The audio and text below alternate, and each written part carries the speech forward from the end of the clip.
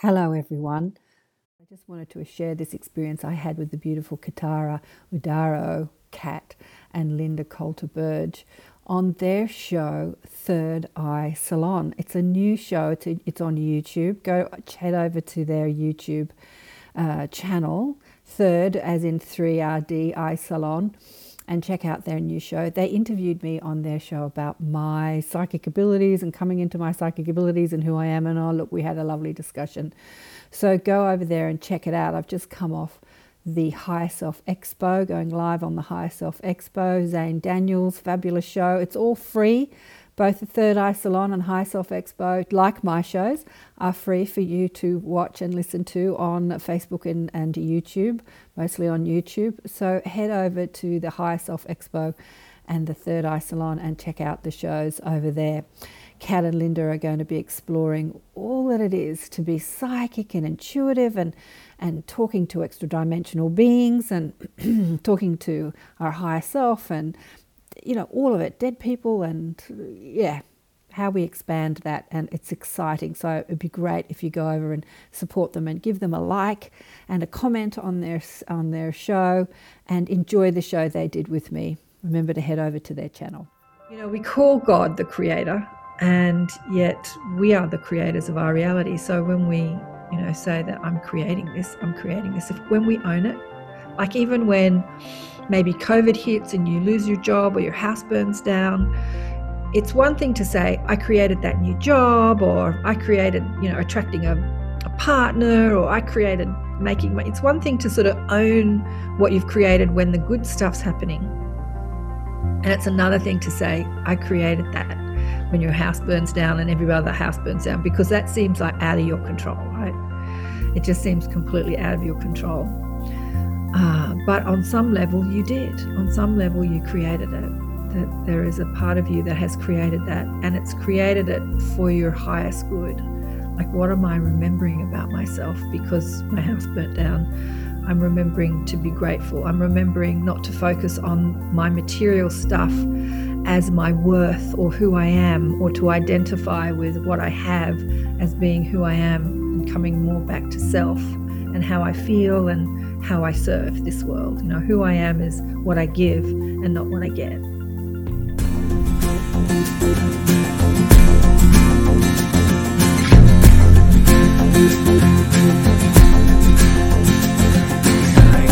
Thank you, everyone, for coming back to Third Eye Salon. We are so excited. Of course, I've got the lovely goddess here with me, Linda Coulter Burge. Hi, everybody. And we have our first guest ever, Miss Karen Swain, all the way from Australia, from Sydney, Australia. Welcome, Karen. It's so great to be on your show, guys. Thanks so much for having me. Woohoo! I just had to throw in a woohoo. Well, we've been saying woohoo for, 2 weeks now? Can't wait. Yeah, Karen is amazing.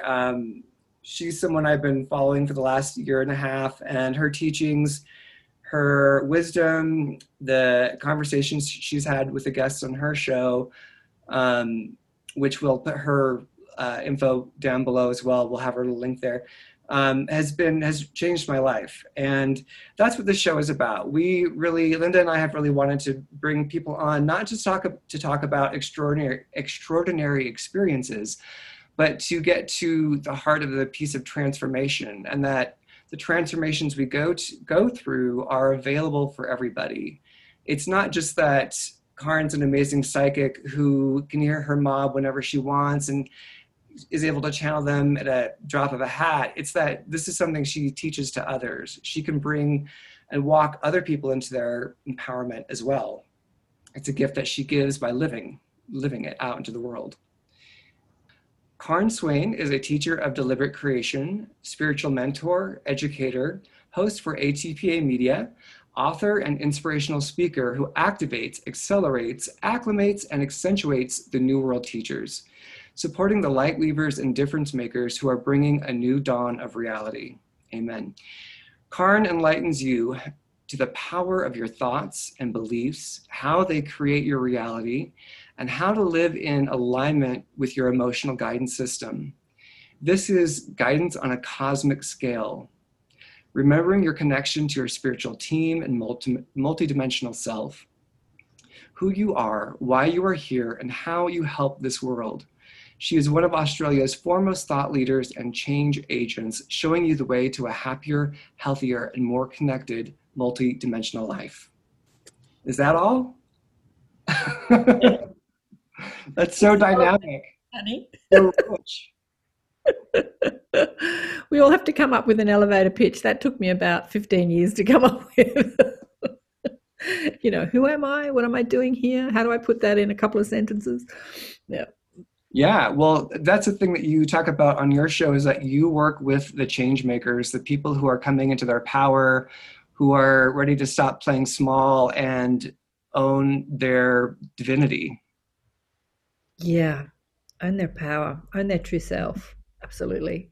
You know, eventually we'll all have to do that. Generations might come and go before everybody does that, but that's the evolutionary road that humanity is on. And you guys are the people that are teaching the people that are teaching that are people that are, you know, like we're teaching them because we're the way showers, right?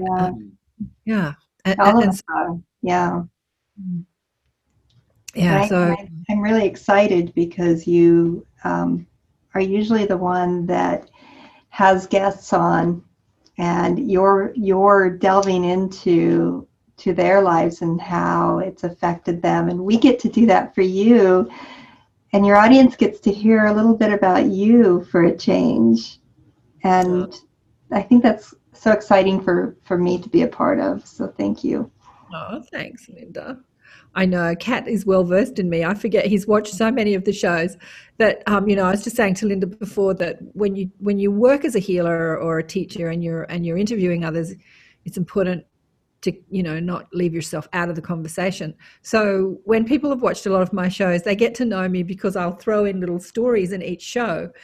And it's amazing how, you know, when I have clients and they say, oh, you did this, it's amazing how many stories I throw in. But when you've watched a lot of the shows, you get to sort of get a picture of you know, who I am and what I've been through. So we're going to do that for you guys too, huh? Yeah, well, let's hear a little bit of your background, which I can spit out some of the chunks. Like I've said, I've been with you for a year and a half and just falling in love more and more each show. I just love your heart. I just want to say, Karen, I love your heart, that you truly care about people. You have a tremendous heart that I don't think is recognized oftentimes in the midst of, you know, you having these conversations, but I can see it, how much you care and how much you are rooting for people's transformation. And you've had some rough patches in yourself. You have... Oh, you're such an angel. I mean, this is what I mean. It's true. It's true. I feel like you need to be recognized for everything that you do. And you're such an active member in Sydney and the local, you know, metaphysical communities, your regional metaphysical communities. There's so much that you co-orchestrate with people and help them make happen. And you really are a pillar. I mean, I live in America, but I know this about you because I see all the things that you're doing. And you really are a pillar. And I think that needs to be spoken to and appreciated. And, you know, what I know from you is that, you know, you started off doing massage therapy, you got a degree in naturopath, becoming a naturopath. There's so much work that you've done in your journey. And when you first started to realize that you were hearing what you call your mob, messengers of bliss, am I saying that right?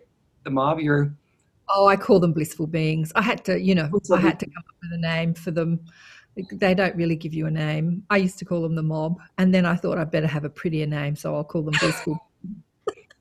You're blissful beings in your experience. They kind of showed up as your common sense. You're like, oh, this is just my common sense.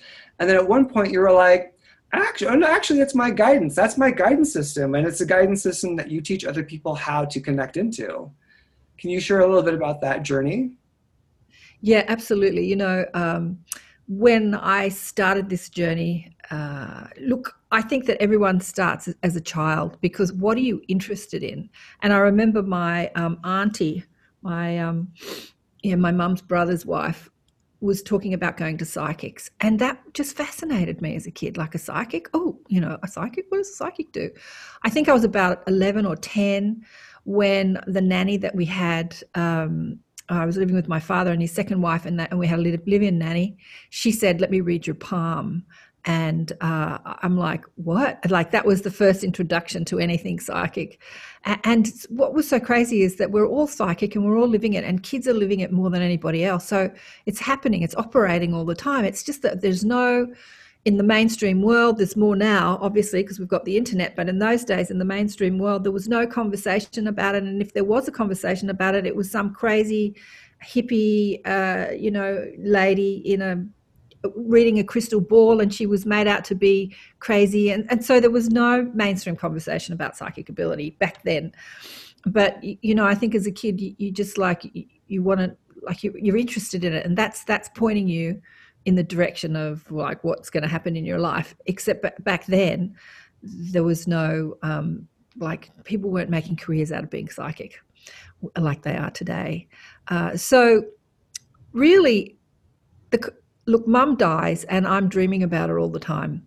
And I'm getting all these messages in my dreams. But really, it wasn't until I was in my 30s when I started doing energy healing workshops, and they were literally teaching you how to be psychic, that I realized that what I was paying to learn, I had done all my life.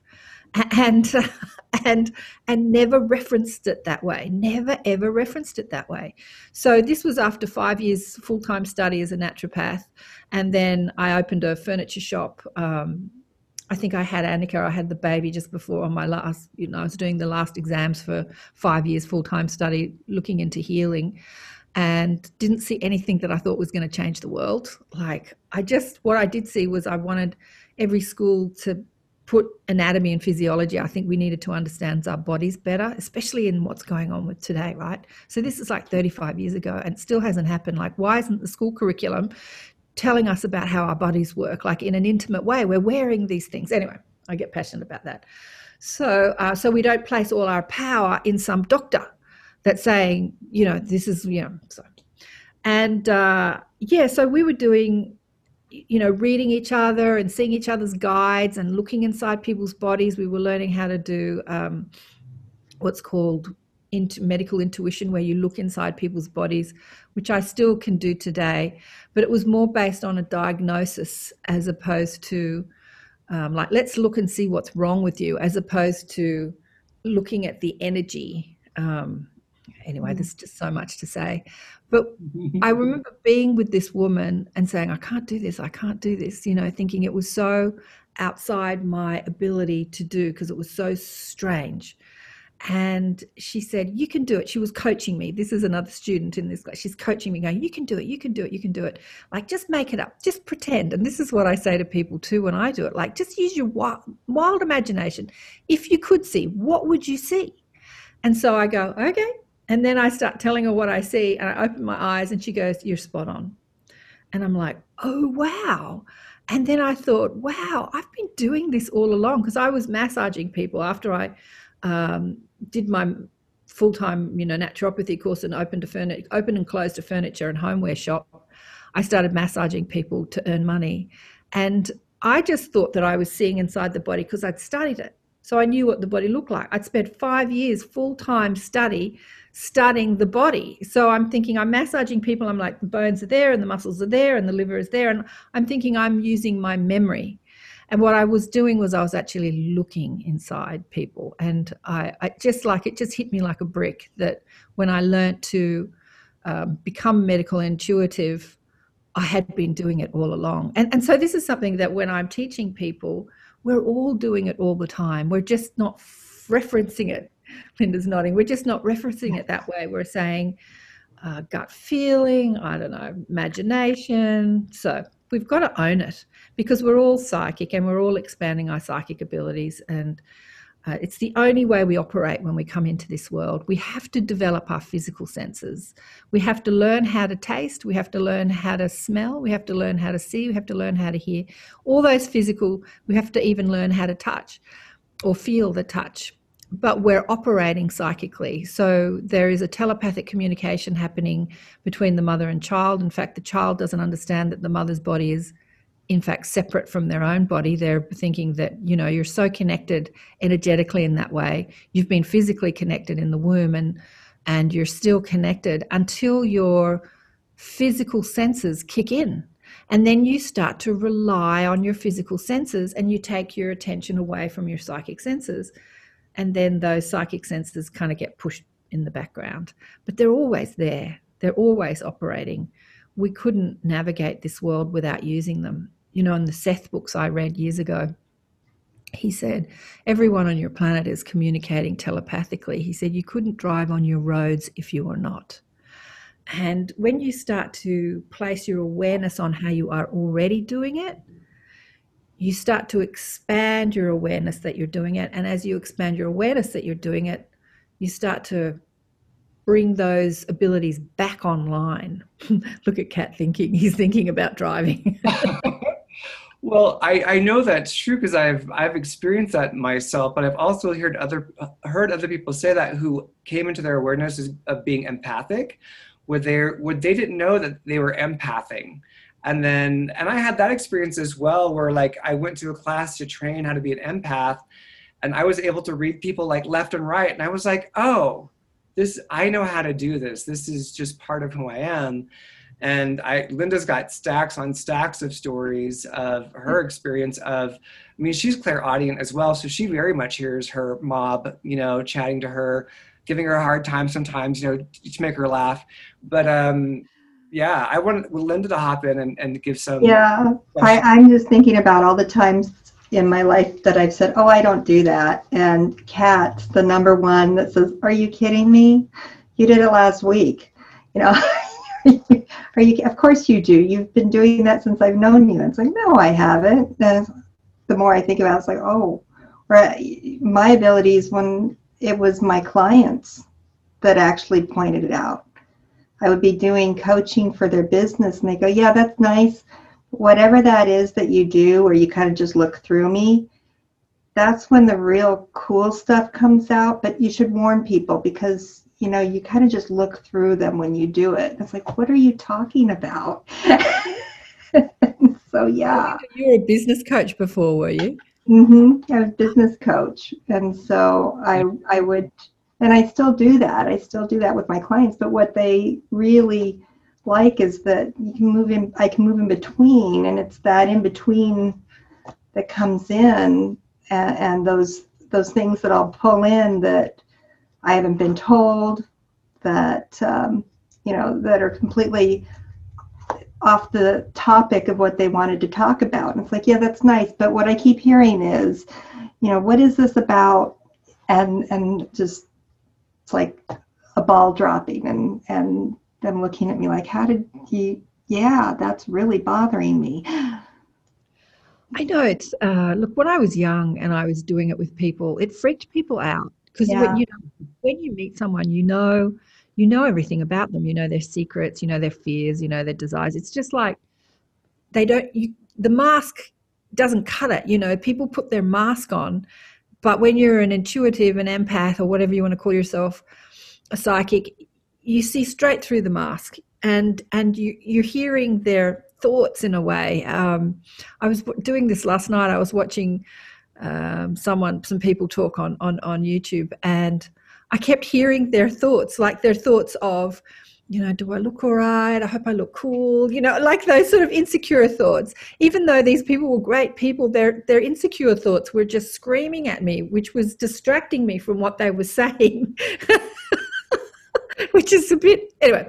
So people don't want you to see that, they want you to see I'm cool, I'm chill, I'm not insecure or whatever. And when you respond to those thoughts, they're, like you say to somebody, how are you? And they say, oh, I'm fine. And you go, you're not, I'm not sensing you're fine. And then they're like, don't tell me, like they sort of push back. So that's what I discovered when I was young, that I could see straight through people. And when I responded to the truth of what I was seeing, they pushed back. Like they did not want to reveal their true self. They wanted to like hide behind the mask. So it was really confronting for people. There was a time where I was in my early 20s. I was working as a naturopathic student, or studying and this guy moved into our house, and everyone loved this guy. He just instantly was your mate the minute he met you, and he'd shorten your name. He'd be introduced like, oh, this is Karen, and he'd go, oh, g'day, Kaz, how you going? Really great to meet you. He was like everyone's best friend, right? And everyone was saying, this guy is so great, isn't he great? He's so funny, he's so nice. And I had this horrible feeling about him. I couldn't stand him. I'm about 23 anyway, and he's living with me. And I confront him one day, and he's like, you don't like me, do you?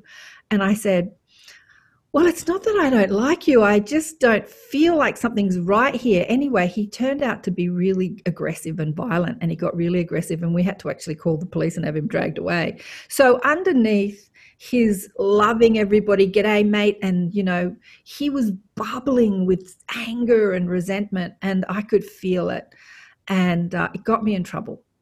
But, so it was not easy. It was not easy. Today I would do it differently. Because I would sort of see the love in the guy instead of like, even though you see the bubbling resentment and hatred, like bubbling under the surface of the mask, the smiley face, I would still connect to the love that this guy is and like come from a more healing perspective rather than what I'm sensing, as a young girl. Yeah.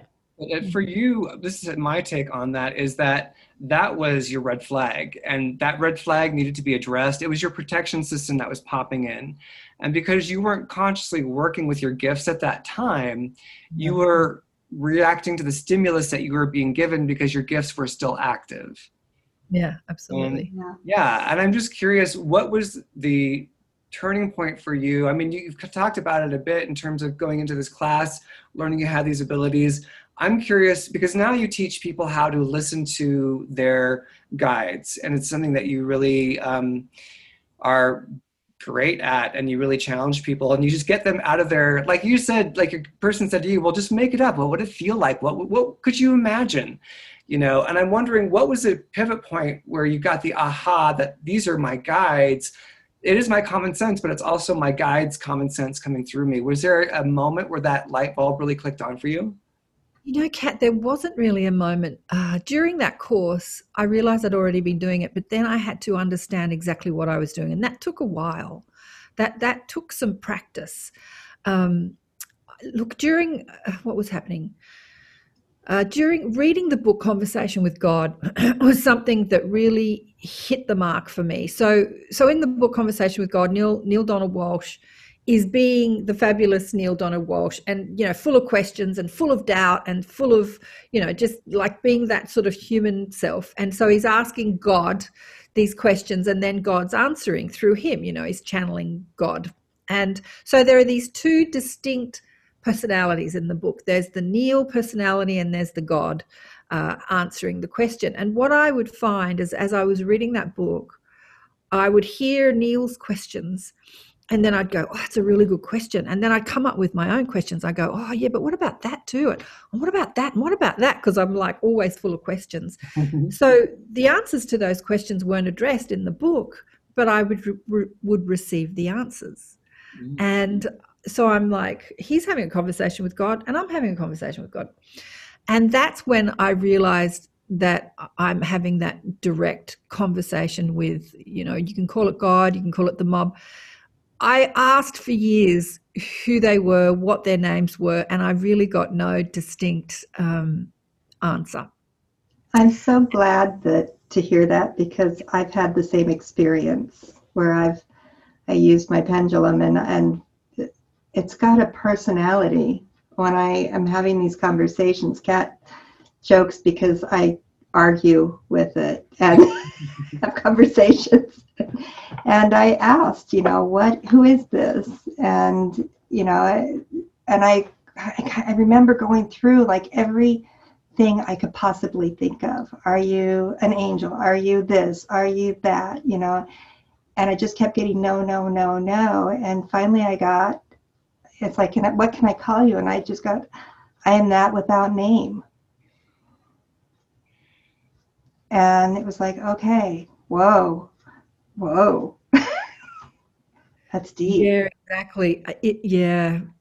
You know, over the years they've defined it more for me, but at the time I remember going to another course, Meet Your Spirit Guide, and they gave it, this is back in the day where we had little tape recorders, and you know, you'd put in your tape and they'd do a guided meditation, and you'd go down a windy road, and you'd come to a babbling brook, and you'd sit by the brook, and you're all in peace and bliss, you know, your happy place, and then you would invite your spirit guide to come and meet you, and no one ever turned up.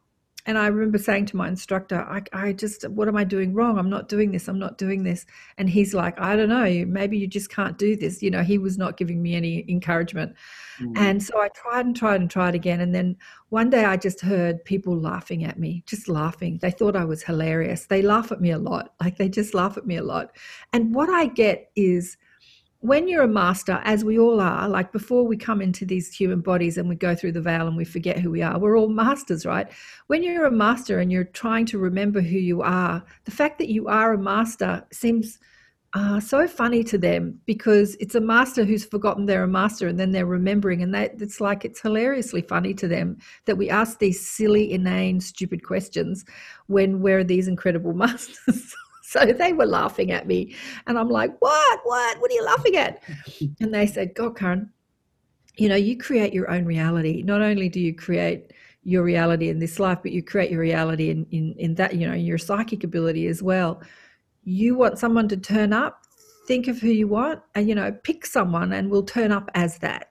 And so I'm a young woman, and I'm like, oh, you know, a young, handsome man. And then bang, as soon as I had decided who I wanted to speak to, I got this image of this young, handsome man talking to me. And then they said to me, we've been so many personalities, more than you can, you know, even imagine to think about. Yeah, so just, you know, pick who you want to talk to and we'll turn up. So it's actually like they're saying access all areas. Like, you have this access backstage pass, access all areas. And what they've said to me, the closest thing that I've come to understanding who the mob are is a social memory complex, which is what is discussed in the Law of One. Like, trying to put some words or a label to who I'm talking to. In that we are the combination of lives lived on earth, every master's life, the combination of all that knowledge. And so in the Law of One material, they talk about Ra being the social memory complex of Venus. So there's this whole civilization that lived on Venus, that, you know, came and went, you know, masters, students, people, whatever. And the social memory complex is the combination of all that knowledge and information and learning. And so you could call it God if you like, but it's just kind of defining it down. And they were saying that we are the social memory complex of not just this world, but many other worlds in the cosmos. So it's kind of like you've got access to infinite intelligence, and you're talking to, there's really no name for it. I just call them the mob, or blissful beings. But you can access anyone you want to access when you want to access it. So it's not the all that is, because the all that is so infinite, we can't even imagine. But it's all that we need to know on this world and others. So it means that you've got access to multidimensional beings, you know, beings from other planets, but other planets that are specifically focused on this world. So yeah, my experience of it is that there's like a filtering down. And the more that you filter up, the less the personality is cohesive, and the more loose the personality becomes. The more you filter down, the more distinctive the personality and presentation of that being becomes.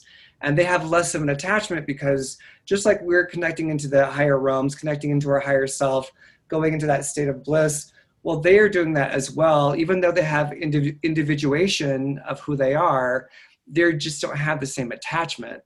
And as we do on humans, where we're very, like, our ego is so specific in terms of how we engage the world. And when I connect to, like, I was connecting to my friend's higher self. She was going through some hard stuff with her spouse, and I was connecting to her higher self. and relating what his heart was saying to her. As soon as I connected to her higher self, it was like his higher self, the way that I see it is like when you see a cumulus cloud, you see those little bumps on the cloud, but it's still one big cloud. Like he was one bump on the cloud, and he was connected to all the other bumps that are all in the one big cloud, but they're individuated points. And so he was coming out to me and expressing these things from his heart to hers. And I was able to connect into him and then be able to see, and that's happened more than one occasion where it's like, oh, I'm speaking to this collective. This collective is showing up and there's a specific voice coming out, but it's a collective. And, you know, and that's when I connect with my guides now, I do have different personalities come out, but they are like, we are many, we are one. They're still giving me this reference point of like, you're part of us. Like you're saying, you're one of us and you're part of our continuum, but we are also one, even though we're many. Does that resonate? Yeah. Look, as humans, we want spirit guides to have some identity because that's how we relate to each other, right? Yes. But if you think about what you're connecting to is information or knowledge, or as you know, it says in the Law of One, social memory, you're actually connecting to knowledge, information, because like you say, as we're leading our physical lives, we are focused in a physical body with a you know, singular identity so that we can explore separateness.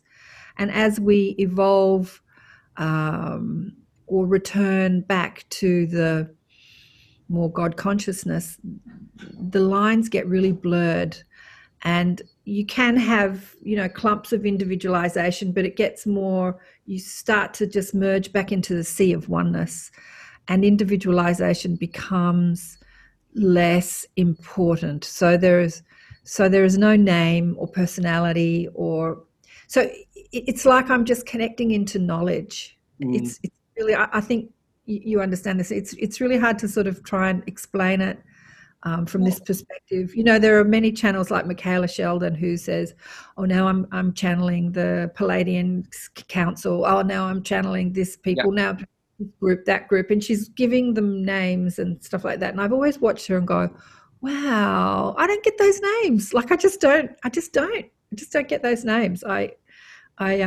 just get the information that just streams through, just funnels through, bang. Well, and it doesn't tell me where it comes from.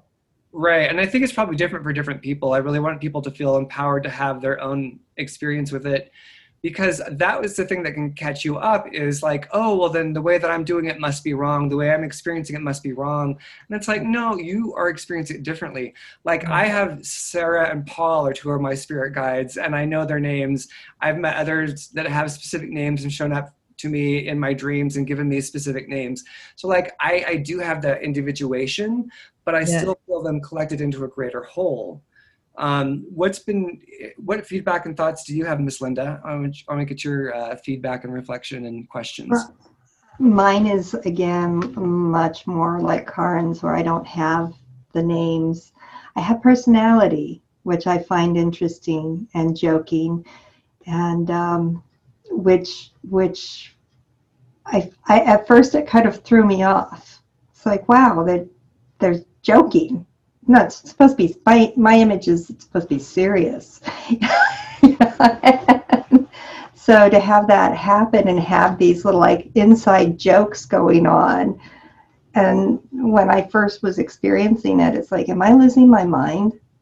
Am I, you know, and I literally had to go through a phase of delving into whether or not I was losing my mind, hearing these things happening and realizing, no, I'm hearing about future events. Now I'm hearing warning signs about, you know, walking up to, I remember very distinctly walking up to a corner and hearing, watch out, you know, and that would happen more than once. And it was like, oh, there's black ice around the corner. I never would have seen that. I was going like a bat out of hell, and I would have just landed as soon as I hit it, had I not stopped and looked around.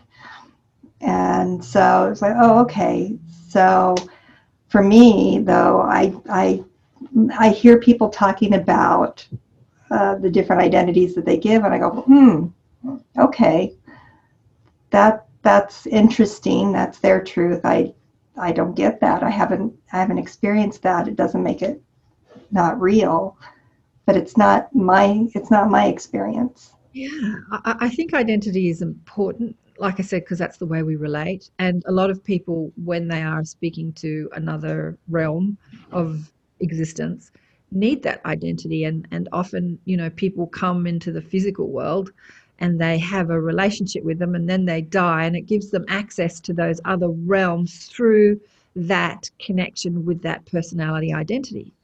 And that's really important. Like, a lot of people come to Earth to teach about our multidimensionality through being physical and then dying, and then giving them, like, so many people on my show and in the book too have, touched the other side, as we call it, or heaven, or whatever you want to call it, through the death of a loved one, because then they've started to wonder, where they went, which was really my experience too. Mum dies when I'm about 16, and I keep thinking, well, where did she go? And if there's some place that she went, she was there obviously before she came. And then that just sparked more questions. Like, if there is this place that we go when we die and we were obviously there before we come, what is that place? And, like, there's just so many questions like that over the years have been answered, and it's more infinite that we can imagine. Back then it's like here and there, and now it's like this here is just a tiny speck in the there that's like that we can experience after we're here, right? Like, when we're not focused here. So it's not just two places like heaven and earth. It's like earth experience and then ooh. And everywhere else. And then everywhere else, exactly. Yeah.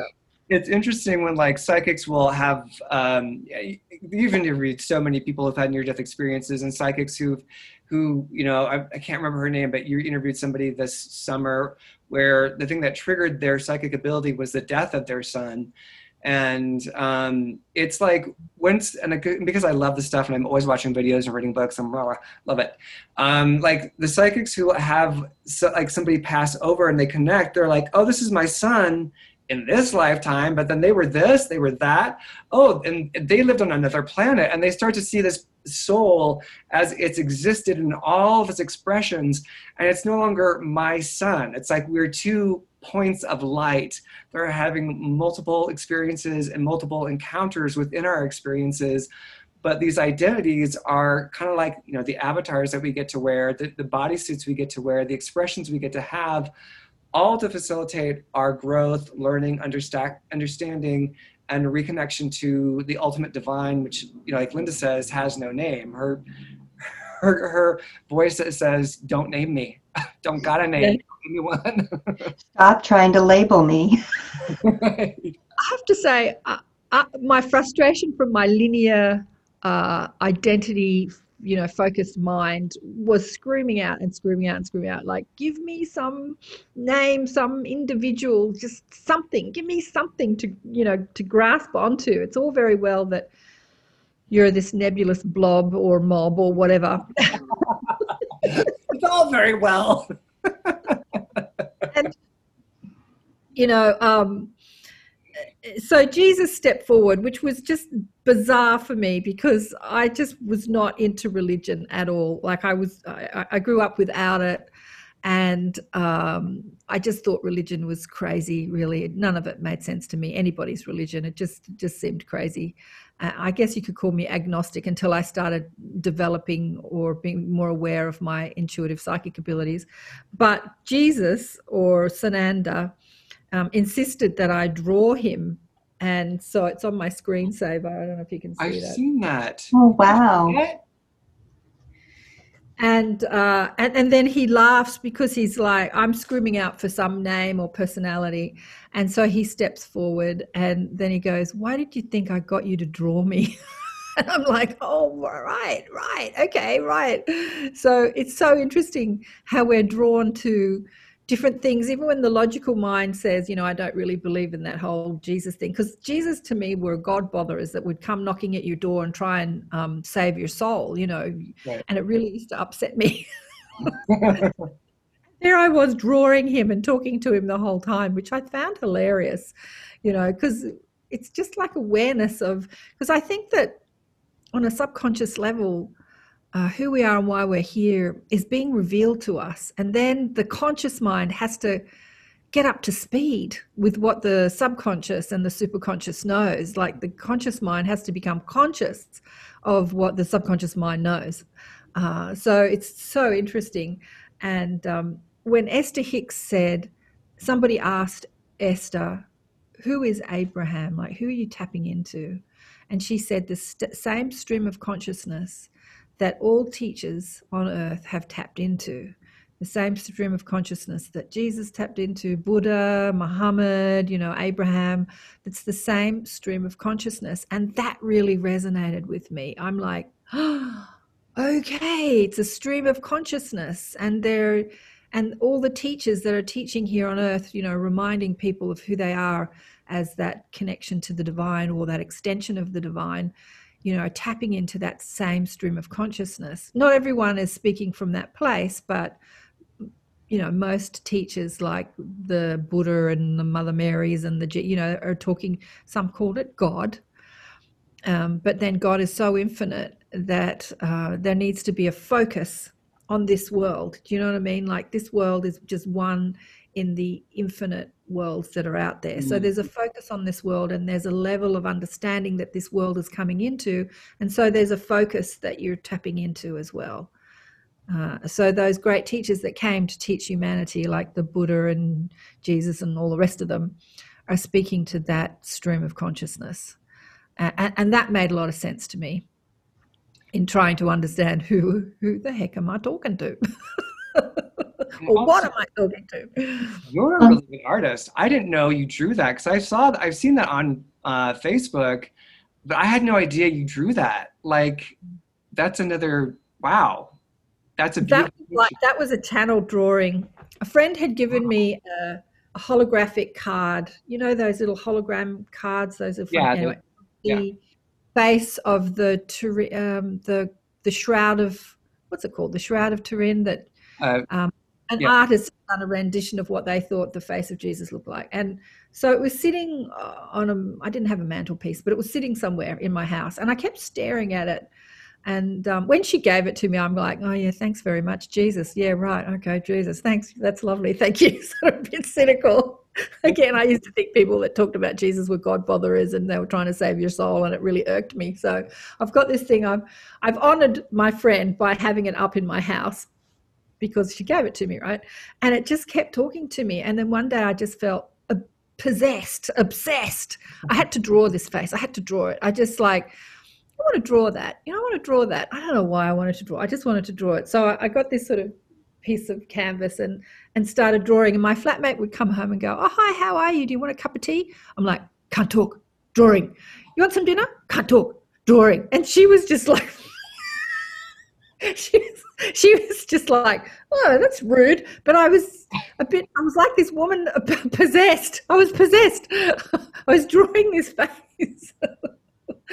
Somebody said to me when I told that story, a bit like the guy in the movie Close Encounters, and he's trying to draw the mountain, and in his mashed potato. And I thought, yeah, exactly like that. Actually, just had to draw this face. And I remember as I was drawing it, doing the lines, going, no, that's not right. That's not right.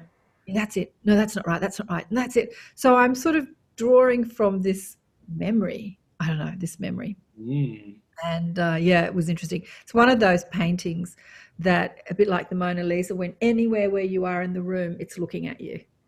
It's just, it has this energy imbued in it that is just, one of those channel drawings.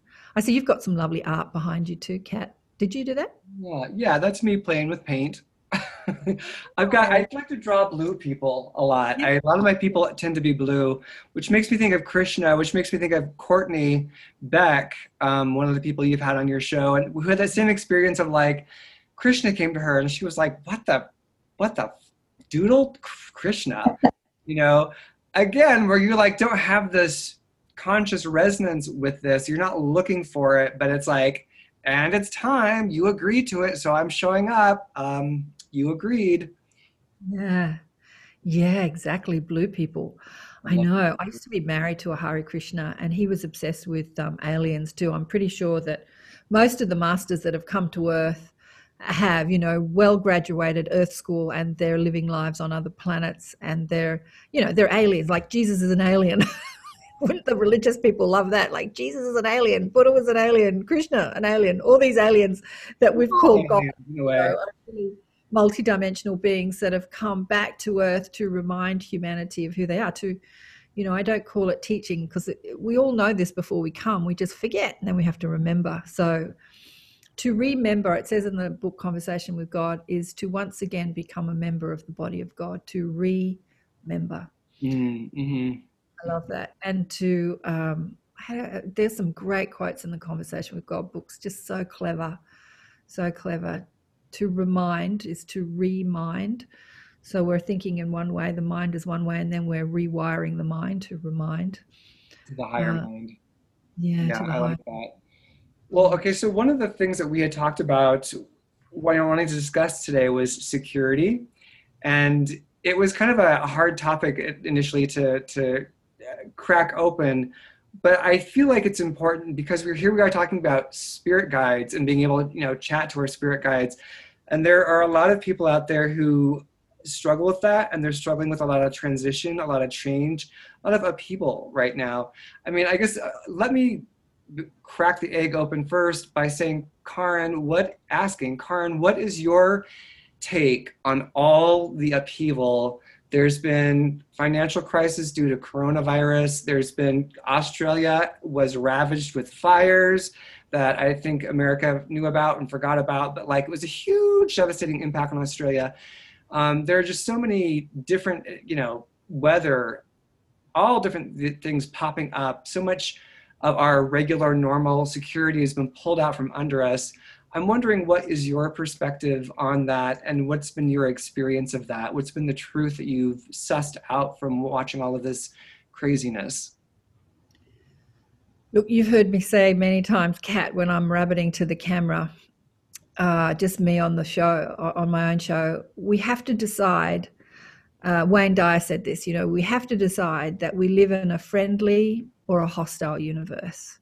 And when we remember that everything that's happening is happening for us, we'll understand that even when it looks like catastrophe, there is a reason that it's happening. And if we can trust that, all that's happening is for really it's an answer to a desire or a prayer or an asking, and it's all happening for us.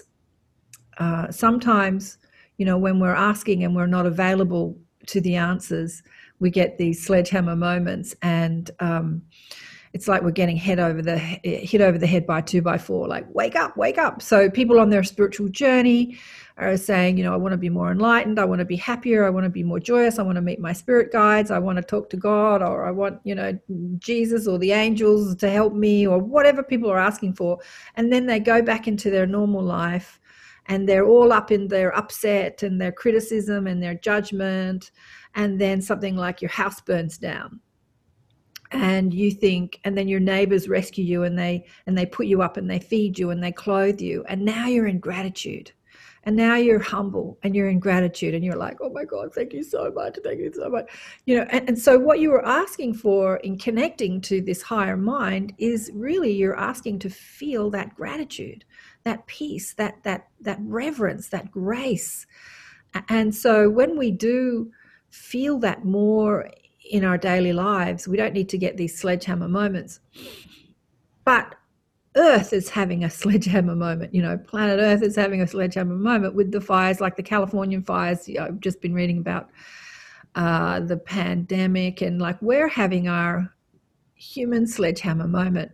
So, you know, recently my daughter's house burnt down in the fires, and she lost a lot of stuff, you know. But had that not happened, she wouldn't have come back to Sydney. She got a job on a boat. When the pandemic hit, this guy said, come on, we're going to go sailing. And she's on this trip of a lifetime. Like, you know, when you look back in hindsight, you can see that when your house burnt down, had that not happened, this wouldn't have happened, and this wouldn't have happened, and this wouldn't have happened. And you can see how it all happened for you, because at the time she was asking for more adventure, and I want to travel, and I want this and I want that, but she was working on a farm, everything's happening for us. So getting back to security, I guess the word security denotes fear. When you're asking for security, it's coming from a place of fearing that you're not going to be okay. I need to be secure. What does that mean? I need to be looked after. It's really a question of, will I survive? A lot of people talk about security around money. I know that when I was a young healer and earning very little money, I would go to the supermarket often and have to put back stuff because I didn't have enough money to pay for it. You know, that was a common occurrence. And I was in this perpetual worry of, am I going to be able to survive, like have enough food to eat, have enough money to buy the food to look after my daughter, blah, blah, blah, blah, blah. I guess that's what you're talking about when you're talking about security. So if I have enough money, I feel secure that I can feed myself and my family and I can survive. And again, it's not up to us. The survival is about, how can I put this? Yeah, it's having that trust and knowing that everything's happening is happening for you. Even when you don't have enough money, you're coming back to being more humble, being more grateful. It's like bringing you back into your heart. Because when you are in times of strife, people do come to look after you, funnily enough. Sometimes they're family, sometimes they're friends, sometimes they're strangers. But people look after you. And then you see that there's love in the world and you're looked after. When we're all up in our stressful thoughts and worried, we're not seeing the love in the world because all we're seeing is our fear, our stress. And then the worst thing that could happen that you're worried about happens. You know, you lose your house, you lose your money, you lose your whatever. And then someone again says, let me feed you, let me clothe you, let me look after you. And then your focus goes back to, oh, wow, you know, there's love in the world. And so everything's happening for a reason. And it's always happening for our greatest good and in response to what we're asking for. And I think that as the human family has been asking for a better world, a kinder world, a more connected world, what's happening on our planet at the moment is that sledgehammer moment. Take your focus off your fear and put it on your gratitude. Put it on being grateful for what you do have. That's just happened. I've had so many sledgehammer moments. I can't tell you. Because I was doing a lot of summoning, a lot of asking, you know, bring me, bring me, bring me. I remember I was thrown out of a house. I was a single mum. Annika was little, and my brother took me in, me and the cat, and we're in this tiny back room, the three of us, the cat, me and my daughter, and I was feeling so poor, you know, like I didn't have any money, but he lived in a really affluent suburb here in Sydney. And I remember driving around this suburb thinking, I feel poor, but I'm marinating in wealth. Like I'm in one of the most affluent suburbs in Sydney, in Australia. I'm surrounded by riches, and yet I'm experiencing lack. You know, I have to take my focus off my lack and put it on the riches that I'm surrounded in. And that was a sledgehammer moment for me too, to sort of stop feeling poor and counting pennies and worrying about money and start focusing on the wealth that you're surrounded in. And it doesn't necessarily just mean mansions and, you know, Mercedes-Benz and stuff driving past. The wealth of the natural world. Look at a pawpaw. I was eating pawpaw the other day, and I'm scooping out the seeds. Pawpaw, papaya. Papaya, any fruit. A strawberry. Look at the fruit. I'm scooping out the seeds and putting it in the compost. And every single seed inside that pawpaw or papaya is a tree that will bear more fruit. Like the abundance of this world is just inexplicable. It's just so abundant. This world is so abundant. So we eat a strawberry, and the strawberry is covered in seeds, absolutely covered in seeds. And each little seed is another strawberry plant. Like we're throwing away hundreds and thousands and millions and trillions of trees and plants just by scooping out seeds. You know, there's just so much abundance in this world, and we focus on the lack. And it makes me tune into that there's a training to focus. There is a training in our culture to focus on scarcity. There's a scarcity massive mindset, and it's part of the brainwashing of this current dimension, this current reality. And it is a reality that you will experience if you believe it is true. But there's an opportunity here for us getting hit by this cosmic 2x4. And I know Linda's like, 4x8. I think that was a 4x8. Times, but it's like, here we are to be able to redefine what we're calling security, what we're calling abundance, what we're choosing to be grateful for. And I would love for Linda to hop in and ask a question or give feedback to that, because I know she's had those moments throughout her journey. Definitely had those moments. And one of the things I just keep hearing is and the feeling as we talk is the separateness, the illusion of the separateness that we have when we're here.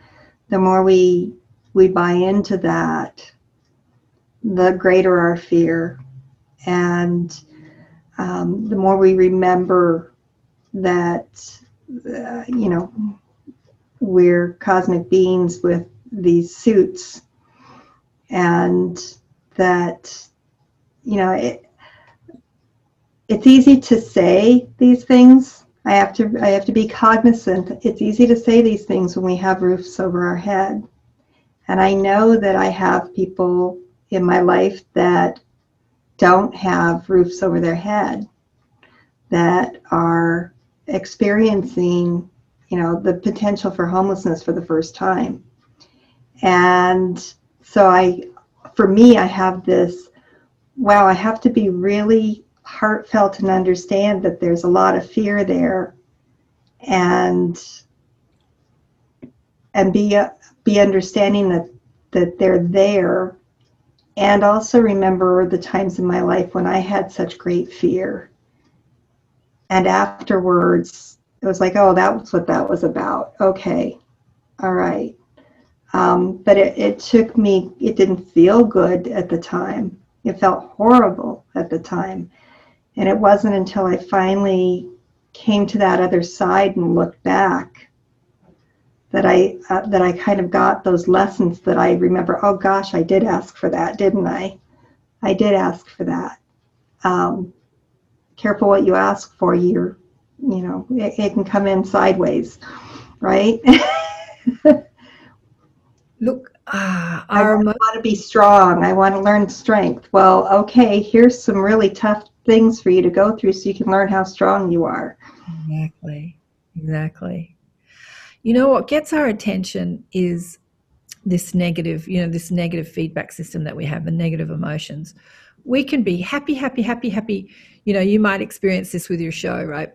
You might have people commenting on your show saying, oh, it's so great, it's so great, it's so great. And then someone says, oh, it's a load of crap. And that one sentence makes you feel bad, and it gets your attention.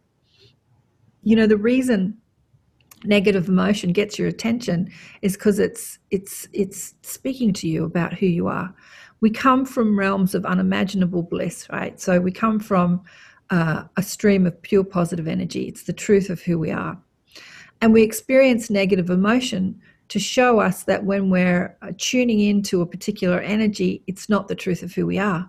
So whether it's a thought of fear or a thought of lack, it feels bad, so it gets our attention. It's showing us how we're believing and how we're flowing our energy. And we tend to spend a lot of time being focused on the negative and trying to overcome the negative because it feels so bad. I remember somebody was asking Esther this too, if we've got this emotional guidance system, how come we don't have something stronger to remind us of who we are? And it's like, is there anything more strong than a negative emotion? Like, negative emotion feels bad because it's getting your attention, and it's saying, this is not your truth. This is not your truth. So every time you have a thought that doesn't feel good, you're believing a lie. It's not the truth of who you are. Yeah. I equate that to pain, where it's like pain We experience pain emotionally or physically because there's a disconnect. The blood isn't flowing, the nerves aren't going, the heart isn't listening. Wherever the element of pain is happening is because there's an inflammation or a disconnect. It's, whatever the cosmic chi needs to be doing, it's not flowing there. So when I have had a life of focused on scarcity, huge painful chunks, in my journey. And it was a point of disconnect where I wasn't trusting the universe. I wasn't trusting myself. I wasn't trusting life. And that break in trust created pain, created suffering. And in this world, we're taught that way of thinking is, woo-woo. And like beloved Jamie Butler says, it's not woo-woo, it's true. We are uncovering the fundamentals of how the universe works in our body, in our relationship to ourself, in our relationship to the world, in our relationship to the divine. You've got to start doing something different because what you were doing is being stripped away, because that's not what this world is actually about. That's the illusion that's been laid over this world. But that illusion is being shaken to its core so we can have some sort of core awakening and start to function and reconnect and operate as a cosmic community once again, which we've forgotten for how many eons. Yeah. Well, the other thing that kept coming was the word choice, and that it's a choice to continue in a path or to say, wait a minute, I'm going to have a different relationship with what's happening here. And I'm going to look at this differently. Because I think until you make that conscious decision that this doesn't serve me to have this relationship that I've been having, and then shift how you are relating to what's happening in your life, till you can actually make that a visceral choice in you, then you're in this automatic pilot mode. And the fear takes over. And so for me, it's kind of equating, have two people that grew up in the same family, having the same experiences, and have two completely different experiences. They can go on the same trip. They can go on everything can be as close as it can be, but because they perceive it differently, it's different experiences. Exactly. And just going back to that part of being taught, we've been directly taught the opposite of the truth of who we are. So we've been taught through religion and science that if it came easily or if it feels good, that it must be a sin. Or if you're not working hard for it and it comes too easily, then it's not okay. You've got to work hard for what you want, and getting what you want is going to be a struggle. Like, we've been taught the opposite of the truth of our being. Deliberate creation is about being more loving, being more grateful, being more chilled, being more relaxed. Like, the more relaxed you are, the easier it comes. And it's easy. And yeah, so we have to remind ourselves, rewire our whole conditioning. You hear it on every podcast, on every mainstream podcast. They'll be interviewing people that have success in some way, whether they're singers or actors or whatever, at the top of their game. And every single one of them will say, I worked really hard. It was hard work. It was hard work. It was hard work. And this gets pumped into us day after day after day, that in order to get what you want, it's going to be a struggle and it's going to be hard. And, coming back to our intuitive abilities, the very opposite of that is true. When you're trying or engaging in knowing your intuitive abilities more, the easier you think it is, the more relaxed you are, the more you're aware of them. So what I find with my students, it's just rewiring that.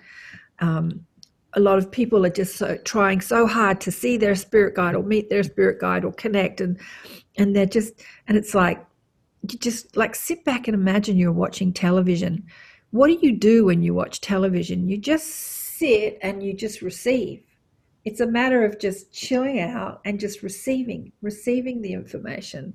And that's what's happening with psychic ability. It comes so quick and fast, and you just have to catch it. You have to be in that receiving mode.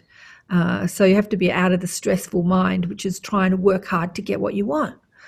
You know, like, I've got to work hard, I've got to work hard, I've got to work. And it's how we've been like taught, like, your value is how hard you work. Yeah. If you're not working hard, you know, there's all, and it's so opposite. And like, you know, Linda and I have had so many conversations about play. Oh, did you want to play? Because that's what our guides will tell us. And, you know, one of the things that really helped Linda in her journey, and I've, you know, had to like learn vicarious from watching her, is she had a teacher that was like, Linda, just play. Linda, just play. Just play.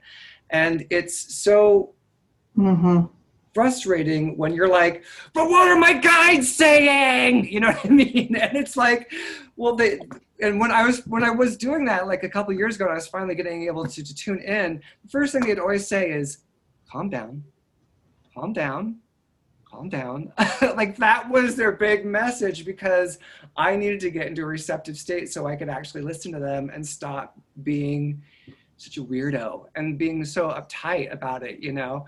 And then it was like, okay, now would you like to play? And would you like to play at life? Would you like to play at creating your podcast? Would you like to play at creating your next career move?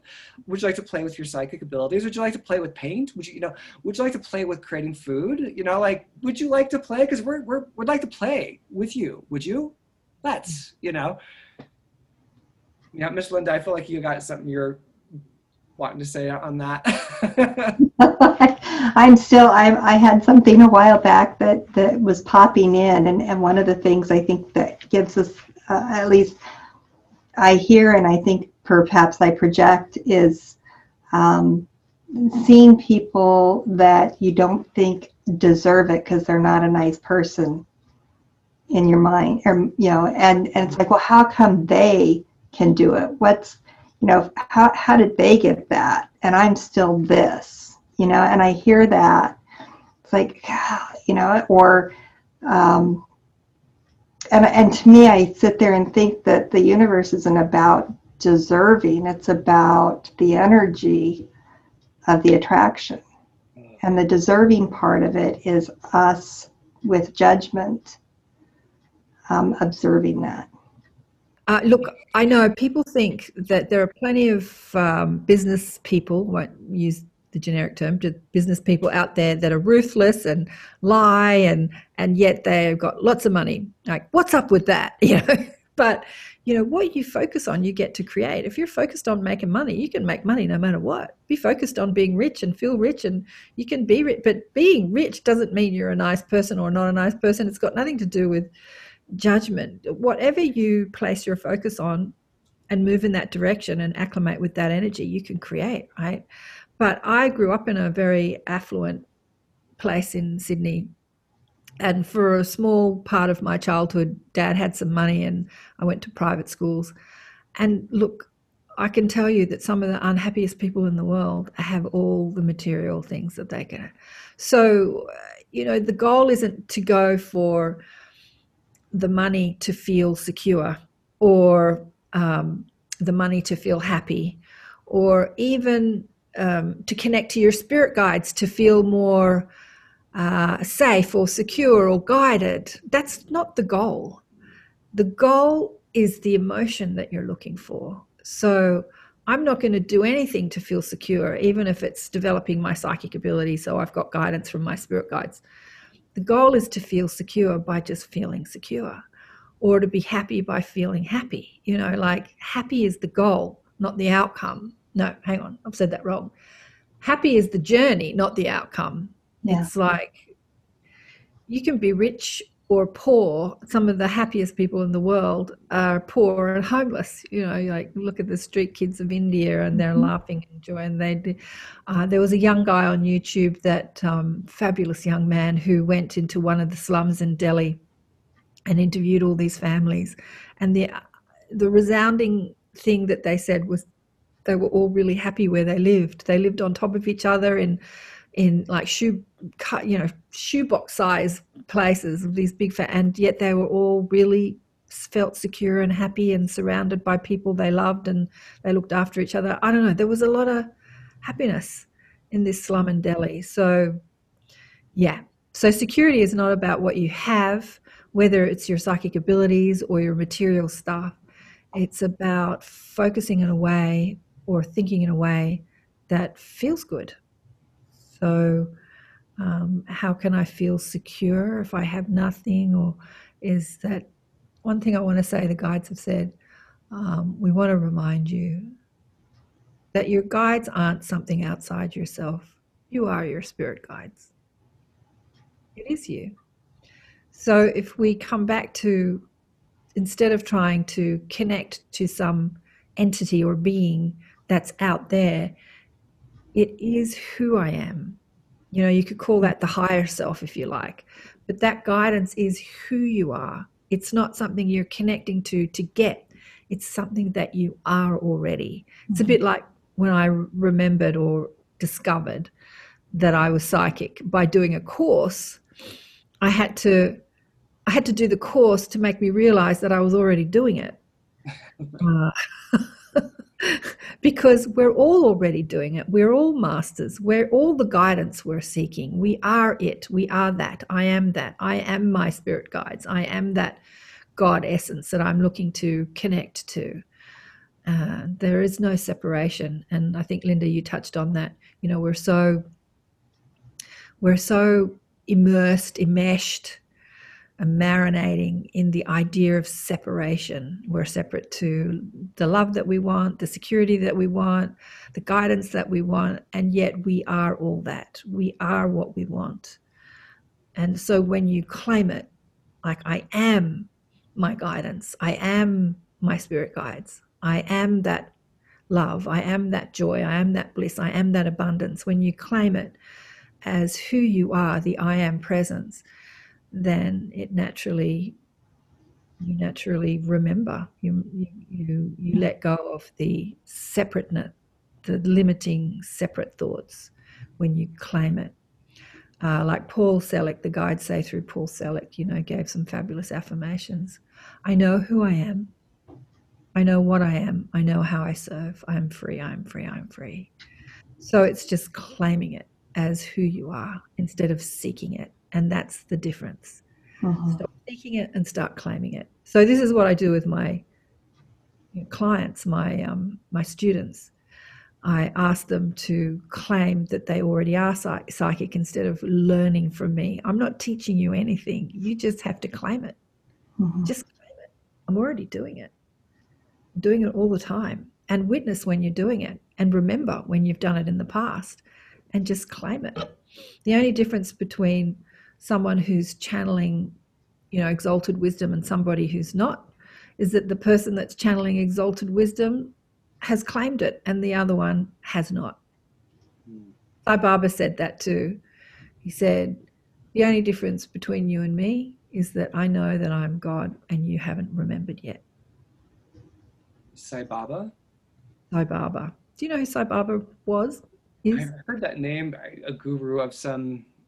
He was a big Indian guru, yeah. He had millions of followers. He left his body, I don't know, a few years ago. Anyway, he was Shirbi Sai Baba before that, and then he came in as Sai Baba, and he's coming back again. A bit like the Dalai Lama. Yeah, he'll be back. But I went to see him in India, and and he said, you know, the only difference, he used to like manifest stuff like rings and vibhuti, it was called, like this ash, and people who prayed to him, the ash would build up on their altars and like all this sort of stuff.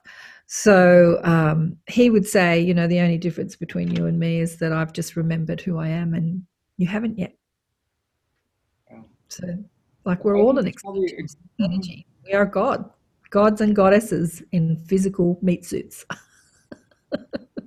And I get this very strong, you know, when I talk about we're all in this together and we're all influencing each other. And we've got, you know, everything's this microcosm and macrocosm as you go up. And so we've got each of us going through this journey, and we've got this collective journey that's happening.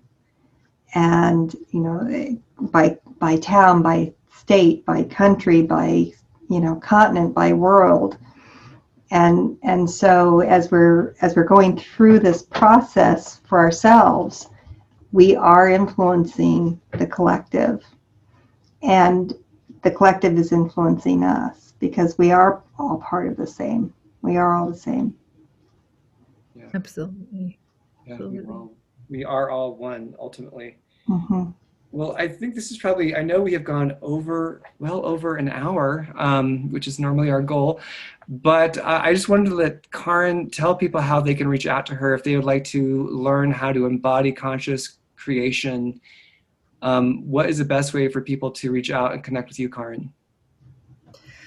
Oh, well, on my website, karenswain.com, you can send me a message there. There's so much on the website. You know, the website is like a school of deliberate creation. Obviously, there are all the shows on there, and there's a stack of articles, and I don't know.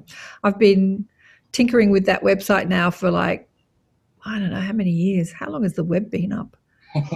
96, 98? It's 98. Did it happen? Yeah, I think I got my first computer in the 2000, I think it was.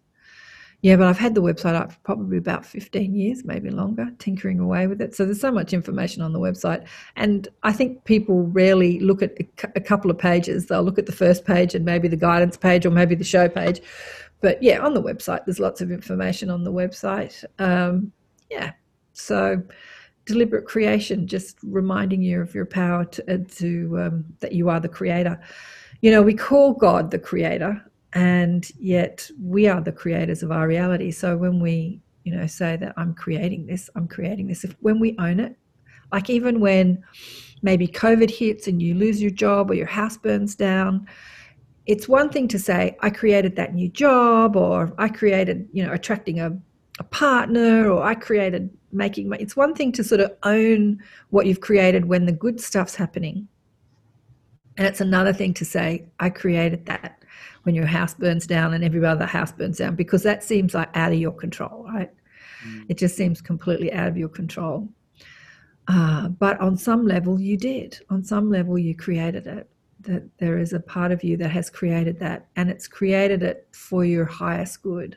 Like, what am I remembering about myself? Because my house burnt down, I'm remembering to be grateful. I'm remembering not to focus on my material stuff as my worth or who I am, or to identify with what I have as being who I am, and coming more back to self and how I feel and how I serve this world. You know, who I am is what I give and not what I get. Well said. Yeah. Beautiful way to close. That's a great place for us to end. That's what we all need to hear. Yeah, thank you. All right, well, thank you both, goddesses, the goddess Linda Coulter-Burge and the goddess Karen Swain. I'm Catman, and what a blessing. Thank you, everyone, for tuning in. Please leave your thoughts, comments, opinions, reflections, and I will leave all of Karen's additional information down below in the description. So thank you and blessings, everyone. Thank you. Music, sweet music, is a gateway drug to